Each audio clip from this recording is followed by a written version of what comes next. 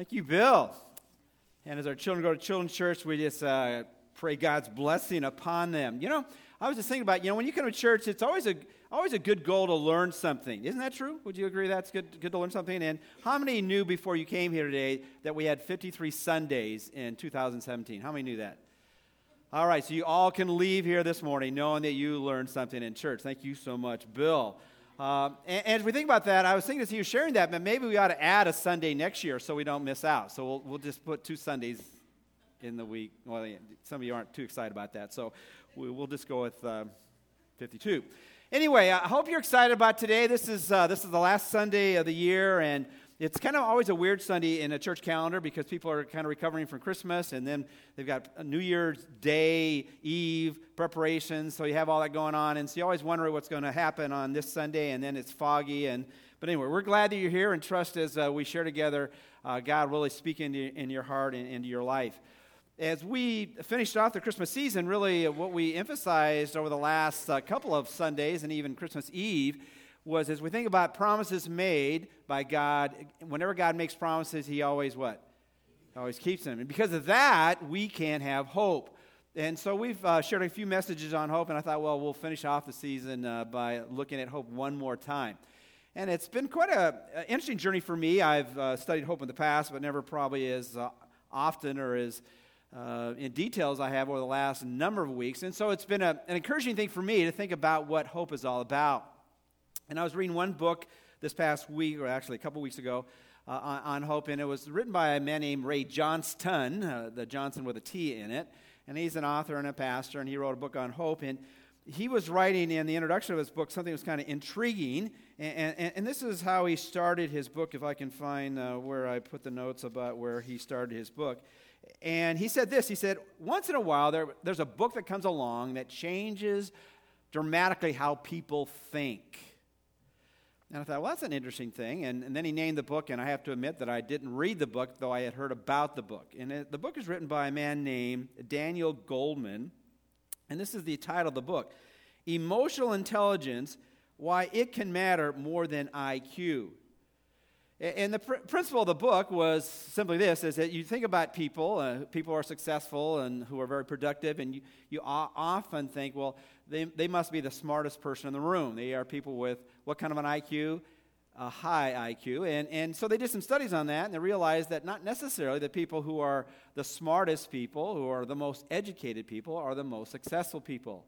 So he did a study on that and wrote a book that became fairly popular. And it was the whole idea is that as you think about skills or development that you ought to pursue not only building your mind, but you better not only build your IQ if that's possible. And there are ways you could possibly build into your ability to discern and acquire information.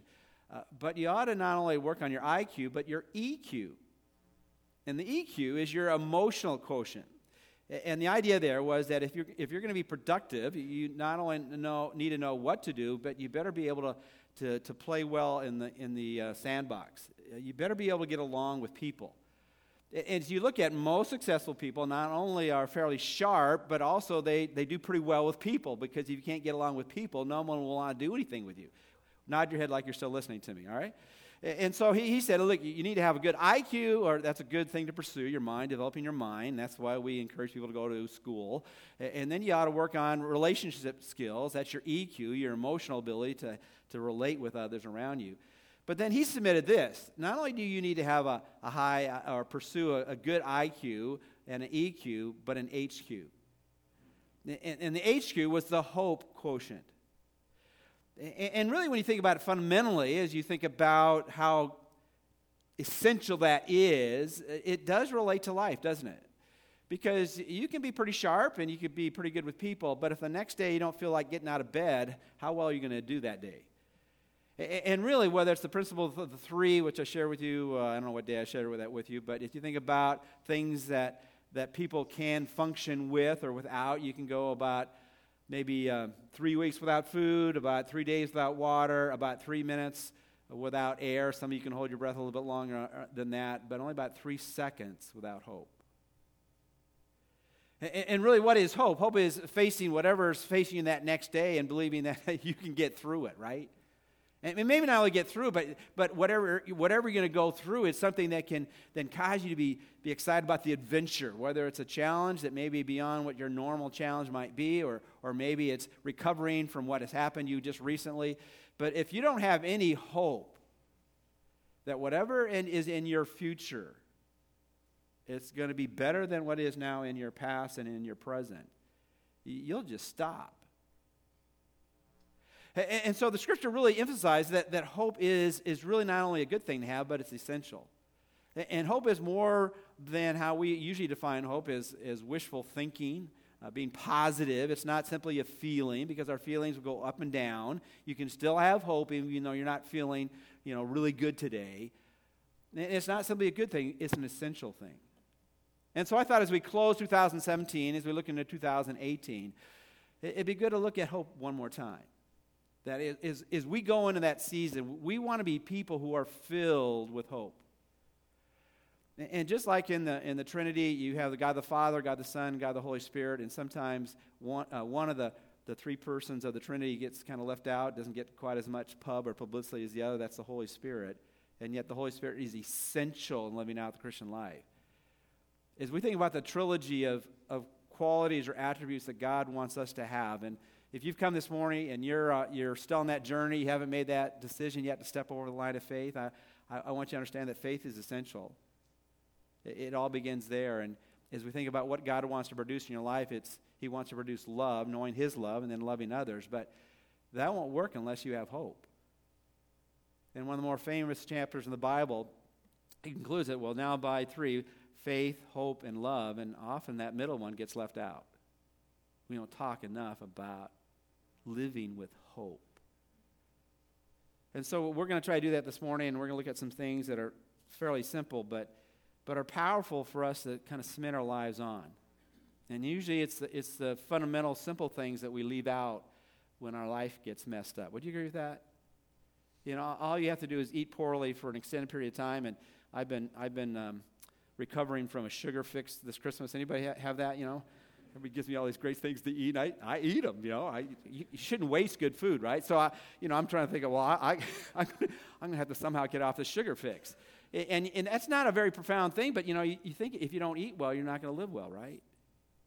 And the same thing, if you don't work on caring about people and not being self-centered, and you don't play very well in the sandbox, you're not going to live very well either. So you need to learn to care about people and relate with them. And the same thing, if you go through life with no confidence that God is in control, we live in a world that's out of control. And I was with Hank yesterday. I mean, look what's happening in Iran right now. And some of that looks like it's a good thing. But they are revolting against their government. Things can look so powerful and have so much sustainability, and then you realize they can topple in a moment, right? And so we got to believe in the midst of things getting out of control, or we're wondering why it's happening, we've got to trust that God is in control. But in the midst of faith and love, there has to be that hope that our life is settled in what comes next. And as we shared a little bit on Christmas Eve, hope is what God wants us to experience now and for today, and then for tomorrow, and then the day after tomorrow. But what settles us. And what ought to mark us as God's people is that we do have faith and we do have love, but we also have hope. And no matter what we are going through, no matter what we're facing, no matter whether we are overly challenged or we're simply apathetic, and sometimes that's where we can be, right? There's nothing bad happening. We're just not, we're not plugged in. We're not ready to roll because, I'm not excited about anything. And so hope is not simply a good thing, but it's an essential thing. Well, let's kind of race through some things this morning. Usually I take very slow time when I go through things, but we'll kind of pick up the pace a little bit. God's people are excited about the future because we are filled with hope. And when we enter in 2018, wouldn't that be a great thing that everything in our lives are marked with we're excited about what's going to come next? It's going to be awesome, but it might not be easy. And for some of it's going to be less easy than others, and it's going to be a bigger challenge. But we can believe because God is in control, it's going to be awesome, though not easy. And hope is what you experience now and will fully experience in the future with certainty. It was interesting. I was reading or listening to someone recently, and they describe biblical hope as this. It's a fact not yet realized or experienced. Now, I don't know what's going to happen tomorrow, the day after tomorrow, but I know one who does. And who is that? That's God. And I know that no matter what I'm going to experience, though it might not be easy, it's going to be used for good, because God causes all things to work together for what? For good. To those who know God and are called according to His purpose. And so I'm filled with hope, though I'm also filled with questions. And I can live with a sense of expectancy if I really believe that God is the God of all hope. And let me just put a plug in for this month's memory verse. It's a great passage. For whatever was written in earlier times was written for our instruction. And if you stop right there, you say, well, what's God going to give me a test? And if I don't read it, I'm not going to be able to pass the test? Am I going to get on a trivia show and someone's going to ask me a Bible question, I'm going to miss the answer? That's one of my greatest fears. Is somehow I would get on one of those things, and here I'm supposed to know everything, and I'd get the question from the Bible, and I couldn't answer the question. But that's not the point. He goes on and says, for whatever was written earlier was written for our instruction, so that through perseverance and the encouragement of Scriptures, we might have what? Hope. That's a 4-letter word that you want to have part of your vocabulary. And the Scripture has given us that we might be filled with people who have an expectant spirit about what is going to come next, no matter what it might be. And it will settle our today. It will give us prepared for tomorrow, and even more so for what is going to happen today, the day after tomorrow, because God is in control. Well, what should we remember about hope? And so I got a few things, and the first three really are saying the same thing in the same way. I'm saying the same thing, but in slightly different ways, because I want us to be anchored again with the simple, powerful truth about hope. And so let's look at it this morning. Where is true hope found? It's only found in where you would expect it to find if you've been in a place like this before or know about places like that. It's found in Christ. It's found in a person. In Colossians 1:27, it says this: to whom God willed to make known what is the riches of the glory of this mystery among the Gentiles. And I'll spare the time to give you the whole context of this. He's talking about people who didn't know anything about God, and then he said it was a mystery to people what God is doing, and sometimes we are there as well. He said, here was the mystery. Here's something that had to be revealed. What is that? That it's Christ in you, the hope of glory. Now glory, is that something that God possesses? And interesting, not only does He possess it, He wants us to see it. And not only does He want us to see it, He wants us to experience it and be part of it. And where is that most ultimately found? It's found in a person. What is it? It's Christ in you, the hope. And again, we're not talking about wishful thinking. We're not talking about a possibility. But for those who have Christ in them, what we have to expect in the future is glorious.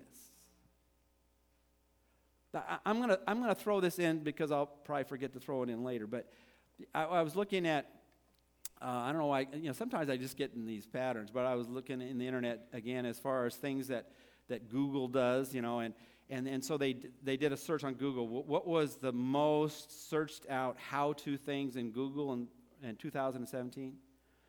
You're all desperately wanting to know what that is, right? Okay, well, I'll just give you the top three. The top three was, one of them was how to make solar eclipse glasses. And the other one was how to watch the solar eclipse. Now, for some of us who we're so earthly minded, we're no heavenly good.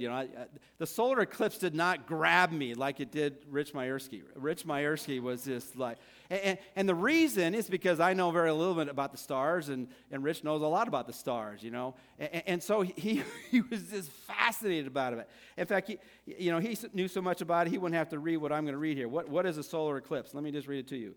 A total solar eclipse occurs when the new moon comes between the sun and the earth and casts the darkest part of its shadow, and I'm going to give you a new word, the umbra. Anybody know what the umbra is, other than Rich? Okay, 3 hands came up. All right, I'm glad all of your hands came up because I had no idea what the umbra was. Okay, on Earth, a full solar eclipse known as totality is almost as dark as night.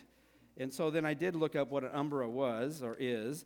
An umbra is the fully shaded inner region of a shadow cast by an opaque object, especially the area on Earth experiencing the total phase of eclipse. That will be on the test. Do you want me to say it one more time? Okay. Now, the reason I share this is, what Rich experienced, and all those who really could appreciate it, and I appreciate it a little bit compared to his appreciation, is that it was just glorious. I mean, you got to talk to Rich about it. He goes into another level when he talks about the eclipse and being able to see it and anticipating the next one has come. And it just brings so much joy to his life as he sees the wonder of creation and how powerful and amazing it is. And that's what God wants you to have a sense of, as whatever gets you turned on and just living out the life as God has given us here. That's the hope of glory, and magnify it when we see the creator of all this glory we have here. Does that make sense? And so as we think about living with hope, it's only to get so much better in the future. And part of the reason it was so much better for Rich is, he went to a spot that was so much better to see it at. He got closer to experiencing it, as much firsthand as you could, and that's where we will be. It's Christ in you, the hope of glory.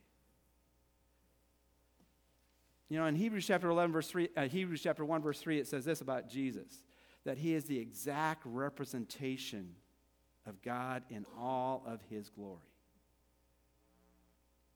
I really have a wrong reference in your outline this morning. Hebrews, not just 1:3, but Hebrews 11:1, where it says, faith is the assurance of things hoped for, and the conviction of things not seen. And see, hope is defined as something that you can have convictions about. Hebrews 11:8 kind of speaks about someone who actually lived by hope, confidence that God had given him a direction to go to another land, even though he knew nothing about it, what was going to be there when he got there, and yet he trusted God, that God had his future under his control. So what do we need to remember about hope? It's found in a person. It's found in Christ. And so that's why a church needs to be all about Christ, because that's where our hope is. That's what it's all about. It's not about just doing religious things or ritualistic things. It's about knowing a person. And we desperately want you to know him and know him well. Secondly, there is really only one hope. That hope is found in Christ, and there aren't any other real true hopes. In case you don't think the Bible speaks clearly, look at Ephesians 4:4. There is one body and one spirit, thinking about God forming the body of Christ, the church of Christ, just as also you were called in, how many hopes? One hope of his calling. So as we think about it, and there are alternatives out there that talk about, here's where you can find your purpose in life, but the Bible describes, there's only one true hope. And like I said, the first 3 points really are saying the same thing in just 3 different ways. Look at the next point. And let me just state it very clearly. Some people have no hope because they don't have the one hope. They haven't found it in Christ. They have some temporal experiences in life that they enjoy, but they don't have a conviction that everything that's going to be in the future is going to be so much better than it's going to be right now. Ephesians 2:12-13 says this, remember that you were at that time separate from Christ, excluded from the commonwealth of Israel. Kind of the same idea in Colossians. There were those who only could hear about God but never knew God. strangers to the covenants of promise, having no hope and without God in the world. But now Christ in you, who were formerly far off, have been brought near by the blood of Christ. There were people on this planet. There are still people on this planet. They don't have the one hope because they don't have the one source of hope, which is Christ. And because of that, we have to describe them as people of no hope. And there are many people walking through life and they don't realize what they don't have. It's pretty hard not to know what you don't have unless you know what you don't have, right? You only know what you don't know. And if you don't know what you don't know, then you have to have someone tell you what you don't know. Does that make sense? And so sometimes we have to live the life and share their life, and so people can see what they're missing. Not because we're any better than anybody else, but there's only hope found in Christ. The Bible's pretty plain about hope. There's only one hope. Some people are without that hope, and that hope is found in Christ. But I want to describe some things that we need to be actively involved in. And by the way, I told you I'd tell you the three things around the biggest, the most how-to Google searches. And I told you one was how to make the glasses. The other thing was how to watch the eclipse the best way. The other one was how to make slime. So I don't know if that's helpful for you, but you can take that home with something you'll learn in church today. You know, in fact, it was number one. The number one thing that was searched for in 2017 is how to make slime. We have a very intelligent population here. Okay, fourth point this morning. You can miss knowing the depths of what God's hope brings. Now, here now we're taking the next step. Because in many ways, sometimes people say in church settings, I'm preaching to the choir. Most of you have already heard this. You know, Christ is our hope. There's only one hope. Some people are without hope. Okay, check that off. I know that. But the Christian life is not static. And if we're not moving ahead, we're probably going backwards, right? We're losing ground. And so Paul writes this in Ephesians chapter 1:18, and the whole idea here is you can miss knowing the depths of what God brings to you in his hope. Ephesians 1, he says this, I pray that the eyes of your heart might be enlightened. So he uses a physical illustration to describe a spiritual point. He said, look, I know you understand physical sight. You know, you got to have your eyes open if you're going to see things. Remember playing with little kids and you say, okay, we're going to hide from each other. I can't see. Oh, that was pretty strong. You know, you put your hands over your eyes and you say, I can't see you, right? Well, all you have to do is take your hands apart. You can see. And he says, well, I'm praying that the eyes of your heart might be open, which implies that sometimes the eyes of our heart is not open. It's not enlightened. And what is it I want you to see? Because sometimes we have our eyes open when we can't see. I have that male disease. You know, I'm looking for something in the refrigerator and it's right in front of me and I can't what? I can't see it. Alice, where is it? You know, and she says it's right there. Well, where? It's on the third shelf to the right next to the. And I miss it because I have the physical ability to see it, but you know, whatever it is, I got something blocking my ability to see it, and I'm not sure what that is physically, but I know what it is spiritually. It's sin, or it's just being distracted. I pray that the eyes of your heart might be enlightened so that you will know what is the hope of his calling. And the word know there is not just intellectual knowledge, it's experiential knowledge, where you experience what you know. Have you ever been in a conversation with someone and they're telling you how to do something? So I know how to do that. I know how to do it. Well, just do it right now. Well, maybe could you go over that one more time? Have you ever had that? You know, you tell people you know how to do it, but if you actually have to do it, you really can't do it. And so he's not talking about maybe hearing about it. He says, I want you to experience it. I want you to know what is the hope of his calling. What are the riches of the glory of his inheritance in the saints? So now he said, now this is the measured amount of saying, well, how much do we know the depths of what God has given us? Do you know how rich this is? Do you know how much we're going to experience in the life to come? And how God gives a down payment of that now so we can experience the confidence of going through life because, our net worth is settled. We got all kinds of net worth because we are connected to the one who owns it all. And then he says this, and what is the surpassing greatness of his power toward us who believe?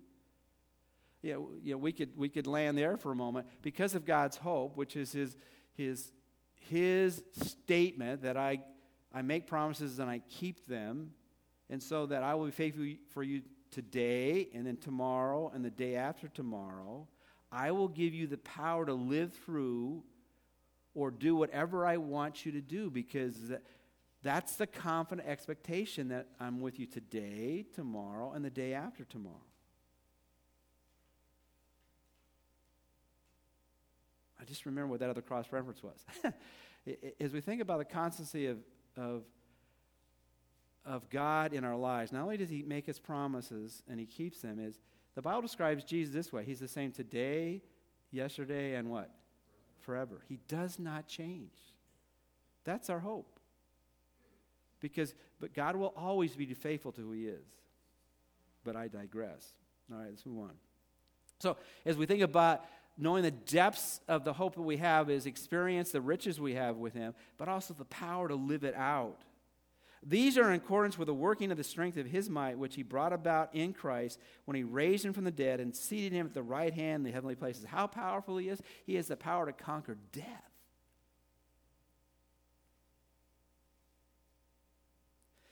Now, I threw a few cross references here that I did not write out in the outline this morning, but it really does speak to us to realize, as we think about the practical application of knowing the depths of the richness that's found in the hope we have in Christ, is that will cause us to look at life from his perspective. In Romans 12:1, it says this. It says, I urge you, brethren, by the mercies of God, present your bodies a what kind of sacrifice? A living sacrifice. See, the thing that we always have to confront is sometimes we want to give up, don't we? We want to stop. We want to have a pity party. We just get and we say, God, I'll be a martyr for you today. No. Some people are called to be martyrs, but really what God has called us to be is to be an ongoing sacrifice for him, to live through it. And I'm amazed how God puts more things on certain people's plates than others. But whatever it is, he wants you to live through it. In 2 Corinthians chapter 4, verse 17, he says this, I want you to understand that and Paul, who went through everything we could experience and amplified in the midst of, the physical suffering of following Christ. He said, this is light affliction. This is something simple compared to the glory that I'm experiencing in heaven. So I'm going to live it through. Then I actually put the whole passage, Philippians 1:18 through 26. But Paul, being in prison and experiencing not only the suffering of being in prison, but also the discouragement of other people around him, kind of putting him down when he was in prison, he said, for me to live is Christ, but actually to die is what? Is gain. But God wants me to stay on, living for him. And so whatever we're going through, we need to realize that God wants us to, because of the depths of his richness that's found in the hope of Christ, is to live for him. I'm going to throw this in now. On Christmas Eve, we asked people to put down things. What caused you to lose hope? And the answers were so honest and transparent. And I would say this, that they're all good reasons to lose hope. If there isn't a certainty that God is always with us no matter what we're going through. What causes you to lose hope? Failing to live as God wants me to. When I don't see positive things happening in my life. Discouraging situations in other people's lives. Just being too busy. Fear of failure. My inadequacies when I fall short. When I get frustrated. A couple young people put this, if someone says something mean to me, then I lose my hope. Acting against the lessons that we've been taught about love and hope and God's goodness. My failures. When I take my eyes off the Lord and what He promises. When my objections are not objectives and goals. New Year's is a great time where people make New Year's what? Resolutions. One study I read, they said that out of the resolutions that people make, 92% of them never get accomplished. Maybe 8%, and they thought that's rather high. So if your life of hope is dependent upon meeting every new goal, new objective, or New Year's resolutions, you have a 92% chance of failure. Fear of health problems. People mad at me, not being able to pay bills.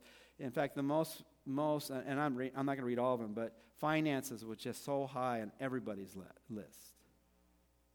And you can see why that would just cause you to not want to move further, because you're not able to meet your own needs or the needs of your family, or you're wondering not only how you're going to deal with today, but tomorrow seems even worse than today, and then the day after tomorrow seems even worse than that. And God is saying, look, you got to trust me. You got to trust me. What caused you to lose hope? How about this one? Just sadness. Trials and adversity. This was a great one. You know what caused me to lose hope? Just me.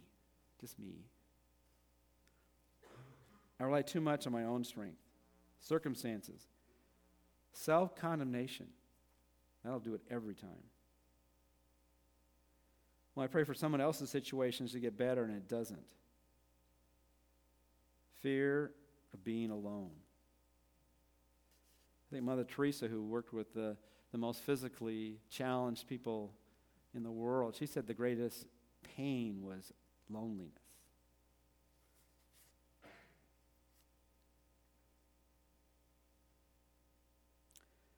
My own shortcomings, failures in my life.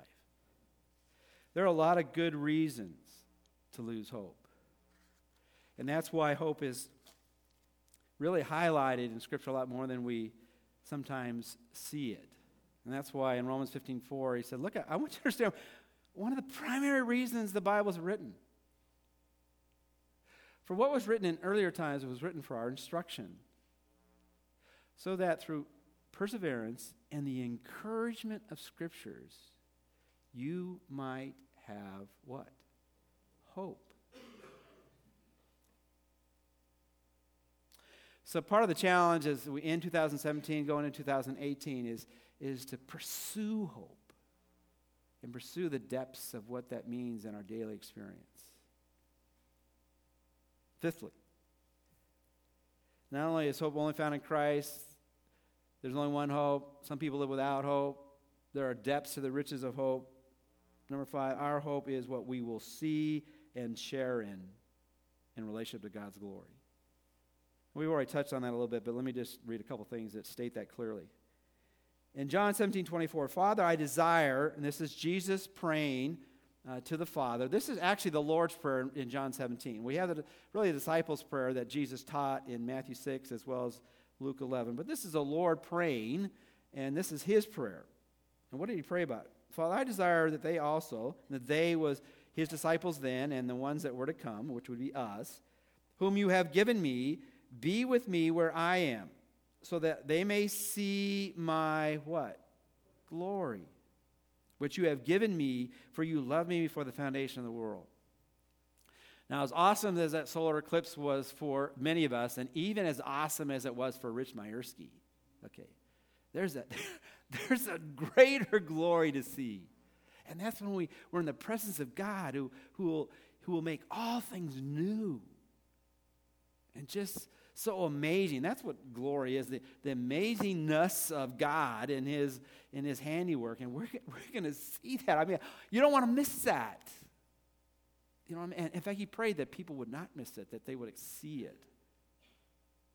And so that's the idea, is that as we think about our hope, we get to see that which we don't want to miss. And, you know, some people, they just long to be in New York to see what is it, the falls? the ball, the New Year's ball fall. Sometime in their life they want to see that New Year's ball fall because I mean that's just one of those eighth wonders of the world or whatever it might be. All right, you don't want to miss that, but you don't want to miss this. You want to miss seeing the glory of God, and isn't it awesome that we can put a reservation in there and make sure we're going to see it.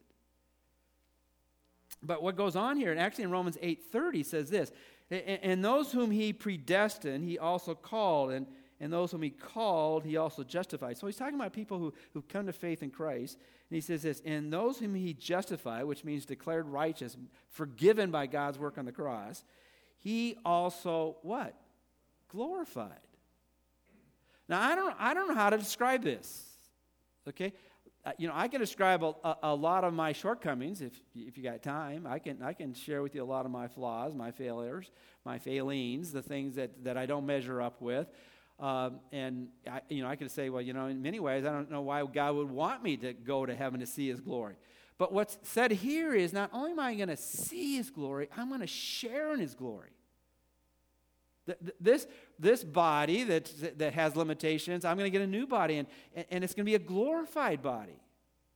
So in some ways, not only to see how glorious God is, he's going to make me glorious. He's going to make you glorious. There's going to be a new, if we're 1.0, there's going to be a 2.0, or whatever way you want to describe it. It's going to be so much better than what we are right now. So hope is pretty awesome, isn't it? Because we're going to see the glory of God, and we're going to participate and partake in it. In 1 John chapter 3, verses 2 and 3, that really has that idea. It says, when we fix our hope on the one who is to come, we'll become like him. And we will see him in his glory, and it will purify us even now. Because this life is preparation for the life to come. And as we live for him, we'll become more like him. We'll experience his glory now, and we'll experience his glory even more so in the day to come. And then finally, not only hope found in a person, and it's found in Christ, there is only one hope. Some people are living without any hope, and if that be your case this morning, I hope you come to that place where you receive that hope that's found in Christ. There is a challenge for us to experience the depths of the riches of God's hope that's found in Christ. We're going to see his glory in the future. We're going to partake, share in his glory. And then finally, true hope never disappoints, but our challenge is to pursue hope. I didn't write out the reference, but in Romans 5:5 it says very simply, hope does not disappoint. Now, there are a lot of things in life that are disappointing, right? And I read a bunch of them already earlier in the service. But when you are filled with hope at any moment in time, you don't say, I wish I wasn't that hopeful. Anybody ever say that?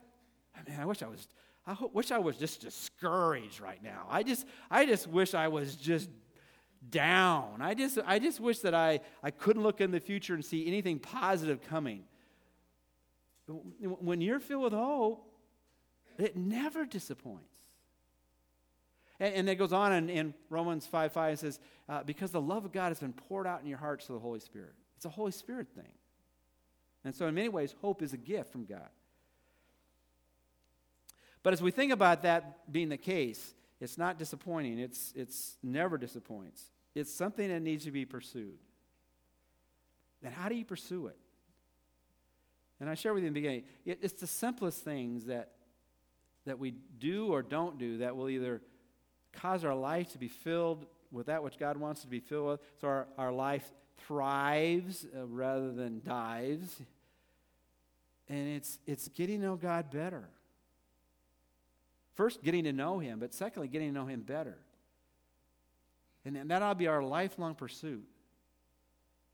And what's so awesome about this is, it doesn't matter what you do for a living or what stage of life you're in, we can all do this. We can all pursue him. And it's not what kind of score you're going to make on a Bible test, but are you pursuing God in Scripture? That's what Romans 15:4 tells us. For whatever was written in earlier times. And for us, all those things have been written in earlier times. For that was primarily the Old Testament. Now it's the Old Testament and the New Testament. For whatever's written in earlier times was written for our instruction, to help us learn things we need to learn, or to relearn things we need to learn. And what does that do? Through that, the perseverance and the encouragement of Scripture might give us hope. A settled conviction of the future being in God's hands. Something we experience now and today and then tomorrow and the day after tomorrow. Because God's there. And He's the same yesterday, today, and forever. And the question for us is, on any day and on any period of time in our life, are we hopeful? And I want to remind you, it's not primarily a feeling, because your emotions will go a variety of different ways because of what you're going through. You know, Hank was at my house helping me with some things, and he hit his. I have to admit, there was part of me that's kind of. I felt kind of good about it because he hit his hammer. He hit his thumb with his hammer a couple times. I'm thinking that looks like what I do when I use my hammer. You know, he was doing great things there. But you know, when you hit your thumb with a hammer, it's going to affect your emotions. Would you agree? You're not going to feel really good at that moment. But that doesn't mean your hope leaves, right? And so you're going to have some things that will challenge you to your core, but in the midst of that, you can still be filled with the confidence that God is with you wherever you go. And that He's there. He's got your now and your future in His hands. But we have to pursue it. Because these things that we read even this morning can rob us of our hope.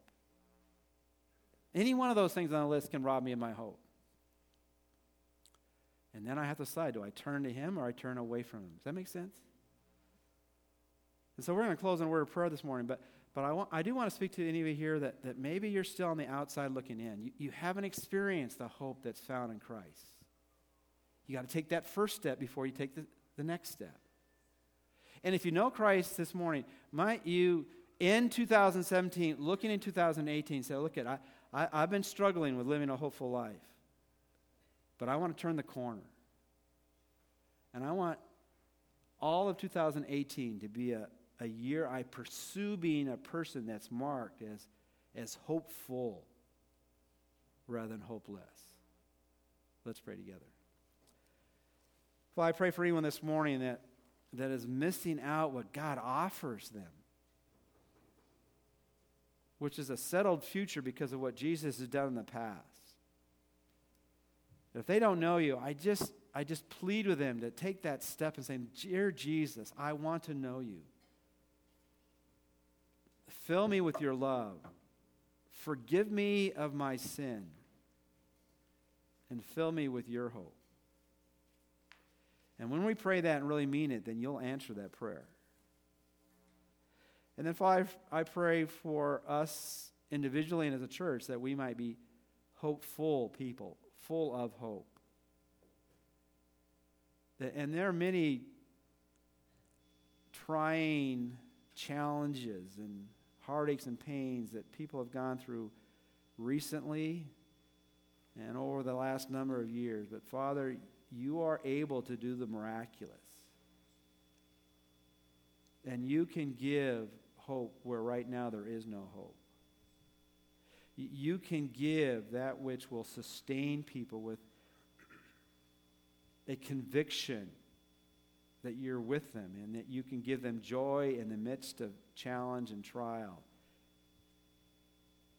And they can demonstrate to a world that has lost a sense of anything being under God's control, that their life and their circumstances and the people they care about is under your control. And because of that, we can be filled with the expectancy of our future is going to be so much better than our past. We look forward to that day in which we will see your glory and participate in it. And we pray this in Christ's name. Amen.